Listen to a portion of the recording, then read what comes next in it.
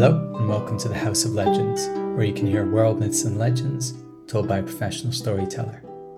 If you're a new listener, welcome and thank you very much for joining us, and if you're a regular listener, welcome back. If you're a new listener, then hit subscribe now in your podcast app to make sure you don't miss an episode. On this podcast, you'll hear myths, legends, and traditional stories from myself and master storytellers from across the world. I release 2 episodes each month, one featuring a story from me and one featuring a story from a guest teller. You can get access to every House of Legends episode by becoming a patron. By pledging $5 per month or more, you'll receive a patron-only episode each month, along with a worksheet full of questions and creative prompts to help you deepen your connection to the story. As well as being an oral storyteller, I'm also an author and a storytelling coach. You can now find my books by searching for Daniel Allison on all the major online bookstores, although currently you can only get my full catalogue on Amazon. You can get my book, The Shattering Sea, as a free download on Kindle, Kobo, Nook and Apple Books. If you're interested in becoming a storyteller yourself, or you're already a storyteller and would like to develop your craft, you can join my online storytelling school, The Roundhouse, or you can join my Myth Singers coaching program, which includes Roundhouse membership plus 2 monthly group coaching sessions with me. Visit roundhouseschool.com to explore the Roundhouse and download a free pack of stories. You'll find links to all of the above in the show notes. My guest on this episode is Ian Stephen. Ian is a writer, poet and storyteller from the Isle of Lewis in the Outer Hebrides off the west coast of Scotland. He worked for 15 years in the Coast Guard Service based in Stornoway, and since 1995 he's worked full-time in the arts since winning the inaugural Robert Louis Stevenson Award. Ian was the first artist in residence at Stanza, Scotland's annual poetry festival. His poetry and short fiction have been published in journals worldwide, while his debut novel, A Book of Death and Fish, was a Book of the Year choice in The Guardian, The Herald and the Glasgow Review. I first met Ian while on a storytelling tour of the Outer Hebrides on an evening which culminated in a wild and unforgettable ceilidh in his kitchen. I've been a huge fan of his work since then, and it's a great pleasure to welcome him to the podcast. Before we begin the interview, I'd like to say thank you to Sydney Everett and to Rachel Tribble for becoming patrons of House of Legends. Hi Ian, welcome to House of Legends. Hi Daniel, a little bit of a distance away, but island to island, so good to have a conversation. Thanks for inviting me. Oh, it's wonderful to have you here. I wanted to get you on here for a long time, and I'm sure I've mentioned you on the podcast before because I think I've talked about the journeys I've taken up to Isle of Lewis, which have been so magical, and I've told the story of the fairy lover, which I heard from you on Lewis on this podcast. So great to have you yourself on the podcast. And I see you're in your home in Lewis, which I don't know if you remember, I visited when you hadn't moved in yet. We did a bit of painting on the wall. Yeah, thank you very much for that help. Every little bit helped. Yeah. Yes, we've been living here about 3 years now, and the view hasn't changed. The house is a little bit more finished, but the view hasn't changed. So we look out over Broad Bay, north side of the Eye Peninsula, and most days we can see the Sutherland Mountains, Sullivan and Canisp over Jumping Head. Right now, we're dark, of course, so Jumping Head Lighthouse will be doing its group flash too, which is somehow, even when you're ashore, quite reassuring. Yeah. So that view is, so we're, for people on the other side of the world who are not so familiar with Scottish geography, so that's on the east coast of the Isle of Lewis, looking towards the northwest of the Scottish mainland and towards that incredible range of mountains over there. That's us. And they shift. Sometimes they come across the Minch and they look like they've just plonked themselves our side. With the visibility, they look completely different every day, which makes it just wonderful. So are they a real presence in your life then? Yeah. And Christine's mum lives with us, and she isn't able to get out of the house much. So she's absolutely fascinated by how the view changes all the time. And she'll map really the day on whether you can see the mountains today or not. Okay, I love that. That's such a good way to map the day. Yeah, and Christine is an artist. So you've got an artist and a writer, storyteller. poet in the house. So you're really engaging with the landscape in all these different ways, aren't you? Well, never more so than a few weeks ago. Christine has been developing a studio project with some help from her mum, which is beside the house, but of course not in front of it to take away the view. It kind of wraps around the house, and it's in dark material, shades of Philip Pullman, but she calls it Shadow Studio because although it's quite a large volume, you hardly see it. But we had a commission from the Scottish International Storytelling Festival to work together again, where a kind of linked story is the form of a film project. But Christine's illustrations help map your way through the story. So we did a similar project last year, so we're delighted to have another commission. So that was the first project in the new studio. So more of that later, but hopefully that will be available online very soon. And really? You can see the product and how it works with the other elements, including music by the Scottish musician Mike Bass and the Gaelic singer and wonderful piper Anna Murray, who is from this part of the island. So, yeah, so already we're into the multi-arts project. Yeah. Yeah. Oh, wonderful. I really wanted to go to your event in the festival and I couldn't make it. I had something else on, so I'm really glad to hear. And there's going to be some stuff available online. Yeah. Great. So I wonder if we could, or if you could tell us a bit about Lewis and about the Western Isles in general, situates the listener. Hey, sure. This is a Gaelic speaking area.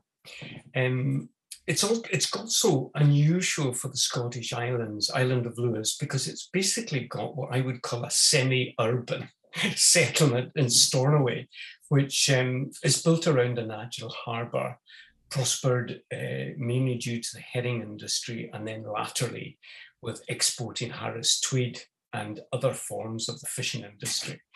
You can no longer say that they're the lifeblood of the island, but that's the background that founded the town. But it means that the town of Stornoway has a bit of an identity in its own right. And I grew up in that town. And that's why, really, I'm not a native Gaelic speaker. I wouldn't consider myself competent in Gaelic, although my mother was a native speaker. My father was from the east coast of Scotland, with a completely different voice of Scotland, the Doric. Gennat, the Doric, like. Even most of my peers who had two Gaelic-speaking parents didn't speak Gaelic. It's not a thing to be proud of. It's just a cultural thing that happened. But what it meant really was, I think, that I got a sense from the beginning of different voices of Scotland. I was surrounded with my mother talking to her brothers and sisters in Gaelic and translating only some of the stories for the offspring. I'm sure they shifted into Gaelic so that we couldn't get everything. I'm sure that's not unusual in multilingual societies. But any time there was a phone call from one of my father's relatives, he would go right back into his good Doric voice. He would call it Buchan rather than Doric. But he was from Fraserburgh or the Broch, another fishing town, and he'd be right back in there. So I think I was conscious of the different voices of Scotland from the beginning. Okay. So that's really interesting, that the language Gaelic and how much that's shaped your experience in your life, because you didn't grow up as a fluent Gaelic speaker. And could you tell us a bit about the landscape? Yeah. A lot of people say Lewis is like that. It's not. For those listening, Ian did a kind of horizontal gesture. Yeah, it's not flat at all. They say it is. The same way as they say the prairies, why are you going there?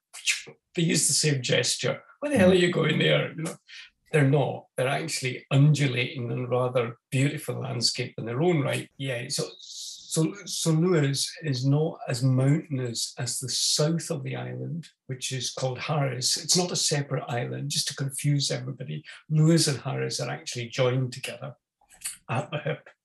But Harris and southwest Lewis are more mountainous, and North Lewis is more level. It's not actually level, but it's mainly a moorland landscape with a great contrast when you come to the coasts. So you get, moorland isn't for everybody. Some people feel it's bleak, some people liken it to desert, but I have heard people be very eloquent about desert landscape. And the moorland of Lewis, when you go into it, has got its own fascination, its own appeal. Numerous lochs, what most would call lakes, of course in Scotland are lochs, numerous lochs. As somebody who grew up with trout fishing, I'm kind of conscious of that. This amazing free resource of being able to fish for beautiful wild brown trout. So the riches are there in the landscape, flora and fauna, bird life as well. When you come to the coasts, there's a great contrast. And of course, that's where all the settlements were. My mother's family were originally from the southwest of Lewis, a district called the Valtis Peninsula, which is comparatively fertile by Lewis standards, green. Now, they were cleared to, I think, probably the 19th century. They were cleared north to much more inhospitable terrain for crofting or small-scale farming. And that's a pattern that happened all over the island. And my mother used to get very angry when people said that we didn't have clearances on Lewis in the same way as they happened on the mainland in areas like Sutherland, because our family, had that direct experience of being moved. Mm-hmm. So the coastal fringes were really the only viable places. You had the resources of fishing, but you also had comparatively fertile strips, and that still remains. We have a taddy patch, which now also has excellent carrots and parsnips in a strip that one of our neighbours ploughed for us down by the shore. So you still have these fertile coastal fringes. So I hope that paints a little bit of the impression of the landscape. Yeah, certainly great. And I suppose we must also mention the sea, of course. Just been reflecting on how, for someone like you whose life has revolved around the sea, and perhaps for many people throughout history, before we started traveling around in cars, perhaps the world looks like sea with some land on it rather than land with some sea around it. I think you must look at landscapes, seascapes in a different way to I do, and the sea is such a huge part of the experience of being on Lewis. I mean, I remember so clearly last time I was up on the winter solstice, being over in the west coast in Uig and watching these 100-foot, I don't know, it seemed like 100-meter waves like crashing over the cliffs. It's so powerful. It's a very powerful landscape, and the power of the sea is absolutely enormous. Recently, we just had the Island Book Festival, and I was asked to chair and interview John Love, who has a chapter in one of his publications on exactly that, the power of the sea. He discusses the Flannan Isles Lighthouse story, which of course is when the three keepers all went missing in 1900. And there's been more than a century of discussion of what could have happened. For John, there's no mystery. The main player is the sea. And I also researched this subject because I had a commission to write a play on the Flannan Isles story some years ago. And in the research, I came to the same conclusion that the conditions you might find almost any winter, and in fact, even in summer, after storm conditions, and it could be storms that happened way out into the Atlantic that have the repercussion of that comes many days later on the coasts. But you get really a sense of islands placed in the Atlantic, really. And you really do get a sense of islands in relation to the rest of the world. You're more conscious of being part of the rest of the world. As a sailor, when I came to sailing, I've always been crazy about boats and going out in boats. But when I came to skipper and navigate either my own or other people's craft, you found that you had to learn to work tides to advantage. And that gave you an alternative map and an alternative view of distance. So for instance, for me, where storytelling continues to be one of my passions. I grew up with stories. My mother was a fantastic storyteller. My father too, in his own way, but my mother's family were kind of legends locally. And so it was nothing unusual for me to have stories all around. But as someone with a keen interest in stories still, I'm really conscious of the provenance of so many stories following the sea route.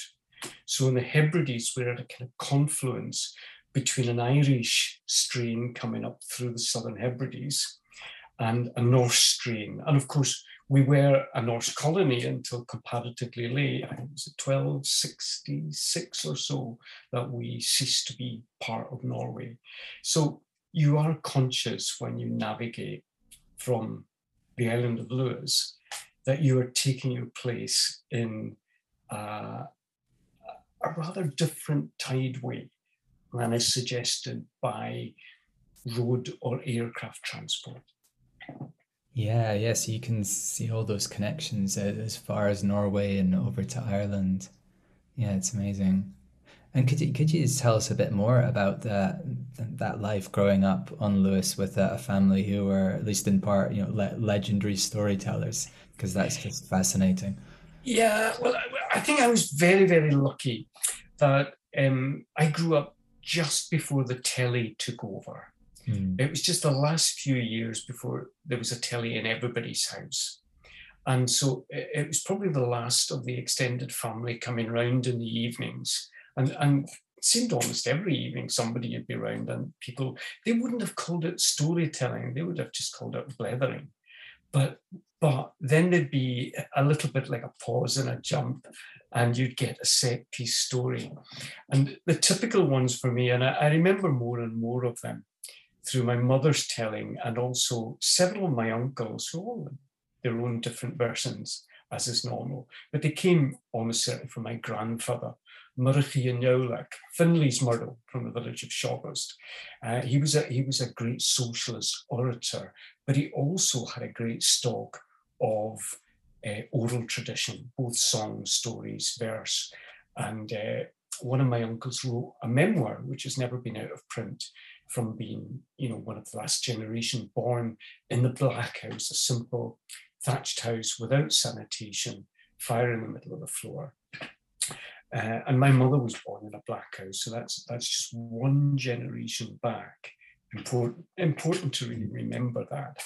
But what transferred from that unacceptable living standard to the comparatively good standard we had in a fairly newly built council house, built to an excellent standard in Stornoway, what really was transferred was village ways of life. In many ways, the streets of Stornoway, the housing cul-de-sacs, in many ways, they were little joined up villages. And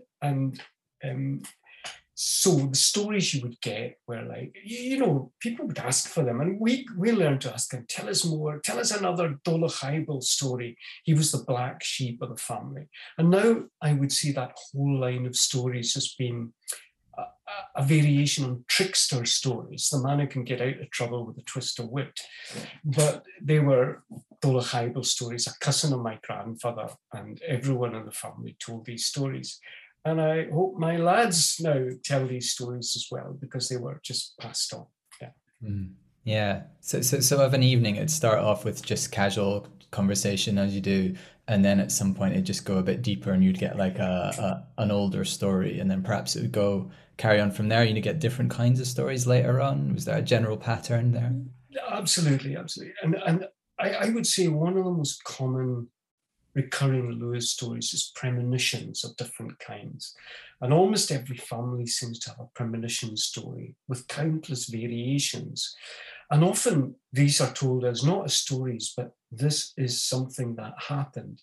And I've heard them introduced in exactly these words. I'm sure that's not unique to Lewis in any way. In fact, I know it's not. But I would say that that is probably the most typical strand, fascination with premonition, second sight. And so, yeah, there are numerous examples of these kind of stories. People would often, like my uncles would often reminisce about my grandfather's big stories. Now, he died when I was quite young, so I remember him as being very playful and full of fun, but I was too young to really remember specifically stories he told. But very often, my mother and her brothers and sisters, they were a large family, like most then, they would recall the sort of longer, great set piece stories. And they might remember snatches, but to my knowledge, I never heard them tell any of them intact. And so when I became passionate about stories, I really kind of tried to piece together from the parts I remembered or my mother remembered. I would try to piece these together with other documented segments, partial stories.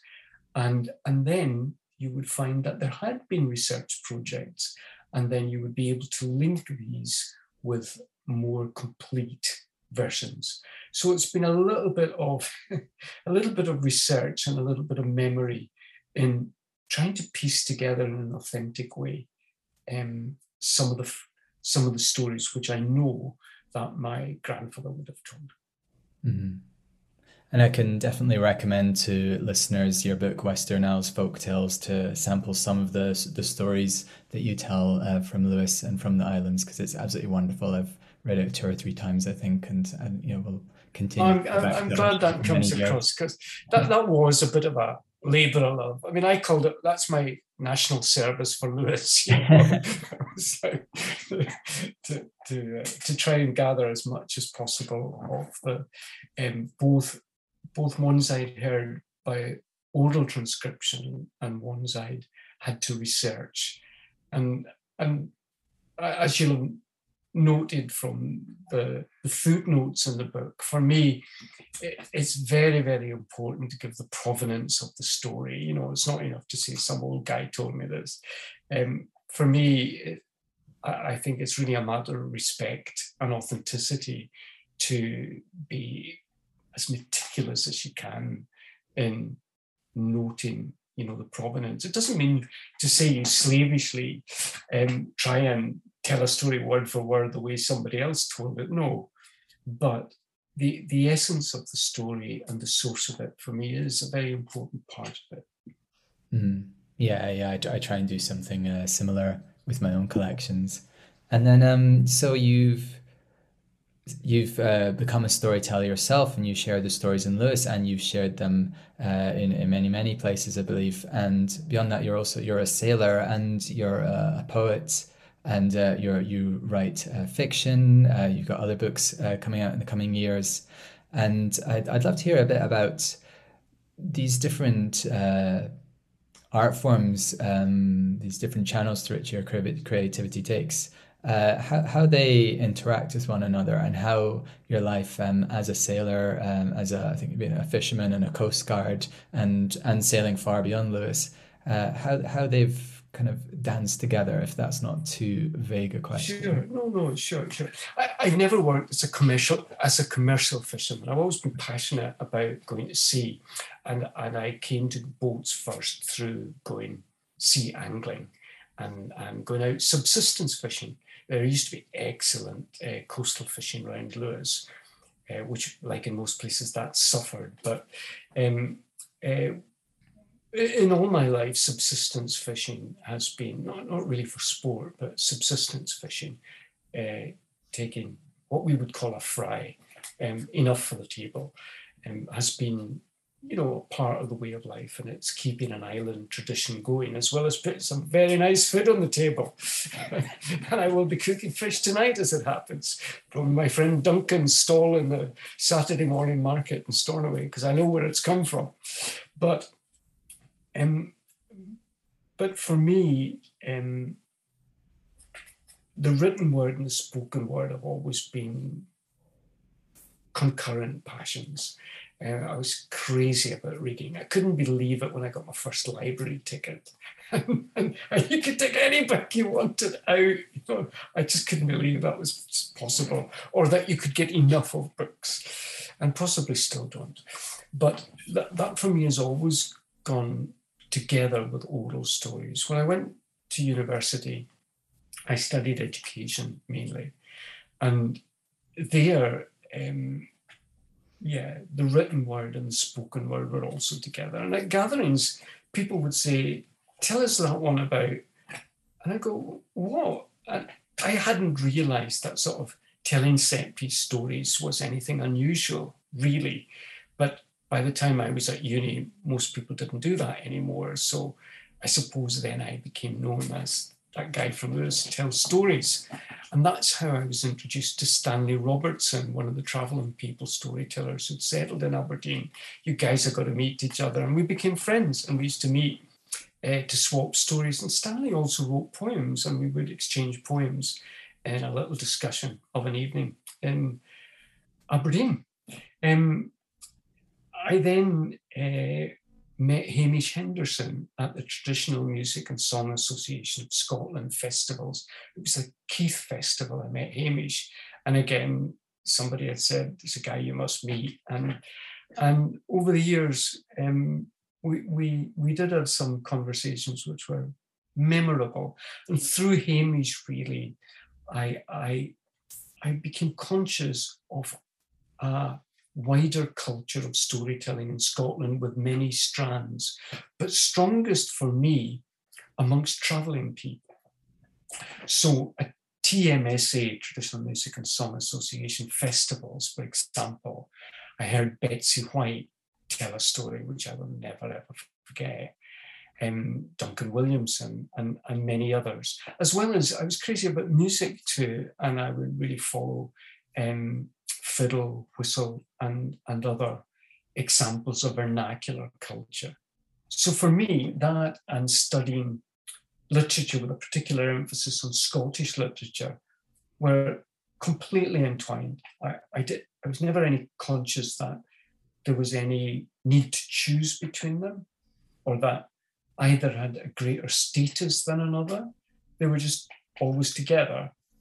And really, that's just continued, Daniel. So basically, I alternate between writing books, fiction, non-fiction, and poetry, and telling stories, but also taking part in various cross-arts collaborations, which for me is really just an extension of what a real ceilidh is, where you throw different elements together and see what happens.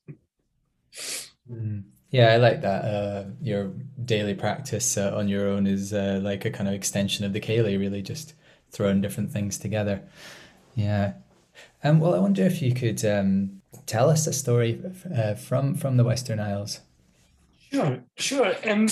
I always try not to decide in advance. I'm sure you do the same, which story to tell, but what one seems right. So just from our conversation, what comes to mind is a story which really was the driving force of the show, the film we made for this year's Scottish International Storytelling Festival.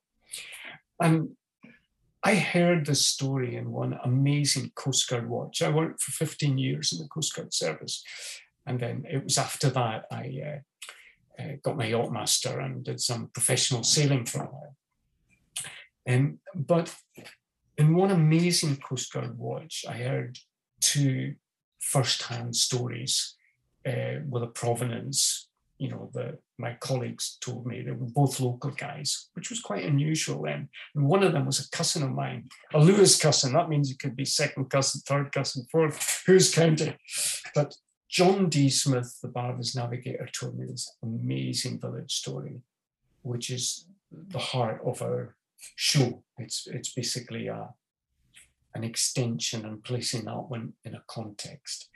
But then my great friend Alistair Smith from the west side of Lewis, Alistair said, I've got to tell you one now, Ian. This one came from my uncle in Skiggerstad, because by that time I was a volunteer skipper with Scaw which is a former vessel unique to North Lewis, and I still volunteer as a skipper with these traditional boats, manage renovations and so on. But this is a story linked to these craft. I'll just tell it, and pretty much the way Alistair told it to me. Fantastic.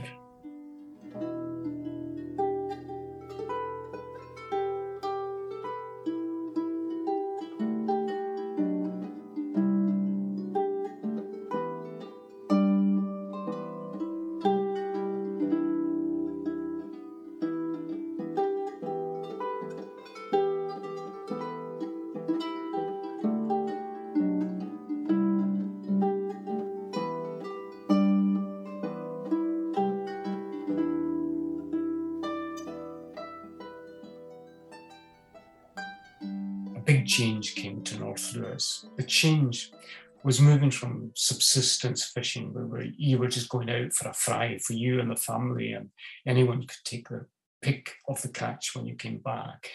The move was from that to fishing for a market, because there was a market for the great dried cod and ling, which were plentiful out from the coasts, if you could get out to catch them. And that led to a boat building. And all the north shores of the islands, it seemed that in every gyaw, or little crevice bay, there'd be a new scaw nishoch. Scaw is a skiff. And these boats were all built in Port of Ness by the MacLeod family.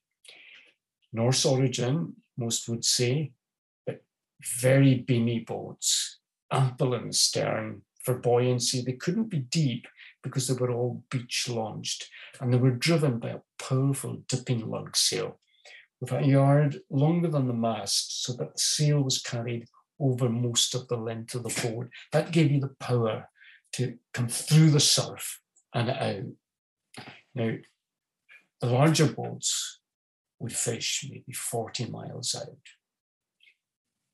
And in this village, along the north coast, there were two brothers, twins. And rivalry is not a good thing on the boat. And both of them, as the other fellow said, knew where to point her, just had a feel for it. And so none of these skippers had any qualifications. The crew would know who's a safe pair of hands, who'll find the fish, most important, who will get us home. So each of these twins became skippers of a boat. So twin lads, twin boats. This time, they were 40 miles north-northeast of the butt of Lewis. That's the North Point. They weren't there for fish. They were there for fowl. Because the island, we call it an island, it's more a rock of Sulisker, a bare rock, is occupied, or the stone bothy on it is occupied for a fortnight in the year, when the Nishochs go there to take the young gannets, and they still do. So in the autumn, they will go to take the young gannets. And these two, like vessels, were taken into the bay at Sulisker, out in the North Atlantic. And each of them was hauled on its own tackle up a crevice in the rock, secured, because if the boats were wrecked, you were stranded. Now, that is tough work in hard conditions, every day but Sunday, for about the 2 weeks. And they had a good haul, and the guka, the young gannets, were passed on a wooden shoe down the rock, and each skipper would place the haul because the trim of the boat was crucial. The stone ballast, the haul, and what was left of the gear and provisions would be placed before they left. But when the boats left the lee of Suliscar, black anvil clouds, and then white hail, they were caught in a great northerly squall. Now, on that point, all they could do was hold to the course they were on. As it happened, each of them had hoisted a sail on a different side. Now, these boats, on that point of the sail, with the wind never behind them, never completely astern, but off the skipper's shoulder, you would say, off a quarter of the boat, they have some go in them. They just rise, lift up their skirts, and they have some go in them. So with each moment, their tracks must diverge fast. Now, they'd call on the crew to reduce sail, reduce it, but they had to keep some sail, some power, because they couldn't be caught without power between these big ones. They must rise to them and find the next one. And the way Alistair told me it, each of them, each of the brothers, held up a hand, high as they could, and on the top of a wave, each brother had a greeting from the other, because it might be the last one. Off they went, and soon out of sight of each other, and each of them struggling for the survival of his vessel. Now, one of them, with the wind on his port side, went for home, Butt of Lewis lighthouse, and through all the squall, the butt of Lewis light came up, and his crew said, "Take her in, skipper, take her in." "I don't think so," he said. "What do you mean?" "There's been more boats wrecked on the way in that dogleg into our harbour than there have been at sea. We'll hold her out, and we'll get a lee of the land, and we'll keep her in the deep water, and we'll run." That's what they did. They had to trust him. And he held her out, because when the Atlantic is squeezed, it doesn't like it. It doesn't like it very much. And when all that depth of water hits the shallowing off the west side of Lewis, the waves get steeper than you could imagine. You've seen it, Daniel, you've seen it. That's what happens. So he kept her running, and it was pretty well halfway down the length of the Long Island before there was Old Hill out from Bernera, and so into Loch Rogue, and they could put up a bit more cloth, and he sniffed away into Loch Rogue and safety. And the Valtus folk could not believe it when a great Sconisher came out of that squall. They'd heard it all whistle that night, and they didn't think there was a boat could have survived it. And so they were given food and warmth, and most important, a telegram could be sent. And the skipper's mother could pass the word to all the crew. At least one boat is all right. The boys are all right. And maybe they gave the folk of Altus their first taste of a gucka from Suliscar. What of the other boat? On the starboard tack, he was going for Cape Wrath, the northwest tip of the Scottish mainland. Now, he wasn't the first to take a scaw there, because the word is that that had happened before, because they say that it wasn't only Suliscar they went for the gucka, they went also to Sulskerry and Stackskerry, and maybe competed with the Orcadians for a share of that catch. But he was probably the first to do it in those conditions. And again, the crew are saying, as they're coming up and they're getting that sweep of Cape Wrath light, the crew are saying, "There's the North Minch, take her down, take her home to Lewis, skipper." "I don't think so," he said. "I can feel the tide's got a hold of our keel now, and the flood tide here bends round along the north coast of Scotland, and if we catch that, we'll find shelter there. We'll not go into the North Minch tonight." Trusted the skipper. They had no option. They chose the man they thought could take them to safety. And it went just as he had hoped. And the tide and a bit more cloth took them a beam Loch Erible, and he nosed in there. And it wasn't the easiest of landings because there was still plenty of breeze. And every time they tried to slow her with the oars, some of them would break like carrots. But they landed. There might have been a repair to do. But everyone walked from that boat safe. And so a second message could be sent. And a woman in Lewis knew that her second son had come through it. And the word would go around to everybody that this time, they'd all come through it.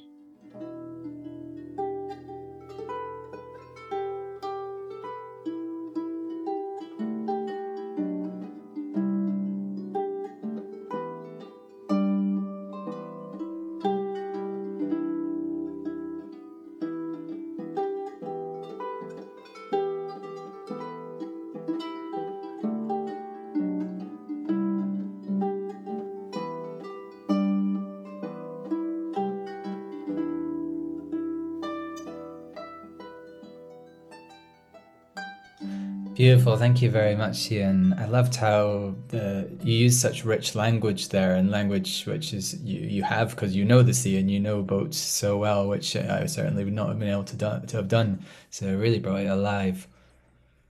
Well, I have had the honour of taking the last of the surviving working Scottish of the 27-foot Jubilee. When she was 75 years old, we made an expedition to Sulisker, 40 miles out, and then returned safely to Port of Ness, and we made another expedition from Port of Ness to Stromness, Orkney. So I suppose when I tell the story, I can reimagine being at the helm of the boat and see the water. Yeah, sure. And I really do think that often comes across when a person's really, in one way or another, lived a story and they can see it. Somehow it passes on, doesn't it? Oh, thank you. That was wonderful. And it's been great to have you here on the podcast. So I wonder if you could tell our listeners where they can find you, what work you've got available, if you do any online events, or there's the piece which you mentioned earlier. Yes. Different times I've travelled to different storytelling festivals, including the Lahore Literary Festival and an exchange storytelling festival with a wick to develop a storytelling exchange with a Pakistani teller, which is a wonderful experience. Also working with illustrators, and that became an Edinburgh Book Festival event. This time, the event for the Scottish International Storytelling Festival is one of a group of commissions, I think 10 or 11, under the Imagine theme. And I believe they will shortly go online. They went out as a scheduled performance. And what we made, a team of, a group of artists, what we made as equal collaborators is an hour-long film. And it was filmed in the blacksmith shed in Stornoway, which was the source of some of the stories, which are dovetailed into a piece which I suppose is a kind of hybrid between film, theatre, visual art, storytelling. And through the Scottish International Storytelling Festival, SISF, that should be available on YouTube shortly. Publication-wise, my novel, A Book of Death and Fish, published by Saraband. If you look at the Saraband site, that should come up. There might be a Guardian review comes up too with a link. But I don't think there's two books called A Book of Death and Fish, so that should come up. I made a book which alternates accounts of voyages in boats I've had a relationship with retelling stories linked to the geography the boat brought me to. Yeah, brought me is not a bad term, but the geography that the boat brought me to. And that's published by Bloomsbury. The book is called Waypoints, and it's the Adler Cole's nautical imprint of Bloomsbury. So the Bloomsbury site and waypoints, that should come up. Yeah, and I'll put... and then there's the one you mentioned, Western Isles Folktales, which is the History Press. Yeah, sure. I'll put links to your website or anything else relevant in the show notes. That's brilliant. Find it easily. Great. Yeah. Okay, well, I know you've got lots of writing to do, so yeah, the deadline looms for it's a commission book on the vessels of Scotland. Christine, my wife, came up with a title though, which I love. It's Boat Lines. The subtitle is Scottish Vessels of Sea, Coast and Canal. So it's a kind of alternative tour of Scotland, boat by boat. Fantastic. Brilliant books. All right. Well, thanks again for coming on House of Legends, Ian, and hopefully see you again soon down the road. Well, thanks for the invite, Daniel, and Island to Island. All the very best with what you're doing, which is a wonderful project. Quite inspiring, really. Great to have the link. All the best. That's all for this week. If you're enjoying the podcast, please support it by sharing it on social media or even sharing the link with a few friends who enjoy a good story. I'd also really appreciate a review on Apple Podcasts or wherever you listen, as reviews really help the podcast to grow. You can get access to every House of Legends episode by becoming a patron. By pledging $5 per month or more, you'll receive a patron-only episode each month, along with a worksheet full of questions and creative prompts to help you deepen your connection to the story. If you'd like to read stories as well as hear them, you can now find my books by searching for Daniel Allison at all major online bookstores, although currently you can only get my full catalogue on Amazon. You can get my free ebook, Silverborn, by visiting my website, www.houseoflegends.me. And don't forget, if you're interested in becoming a storyteller yourself, or you're already a storyteller and would like to develop your craft, you can join my online storytelling school, The Roundhouse, or you can join my Myth Singers coaching program, which includes a Roundhouse membership plus 2 monthly group coaching sessions with me. You'll find links to all of the above in the show notes. Thanks for listening. See you next time.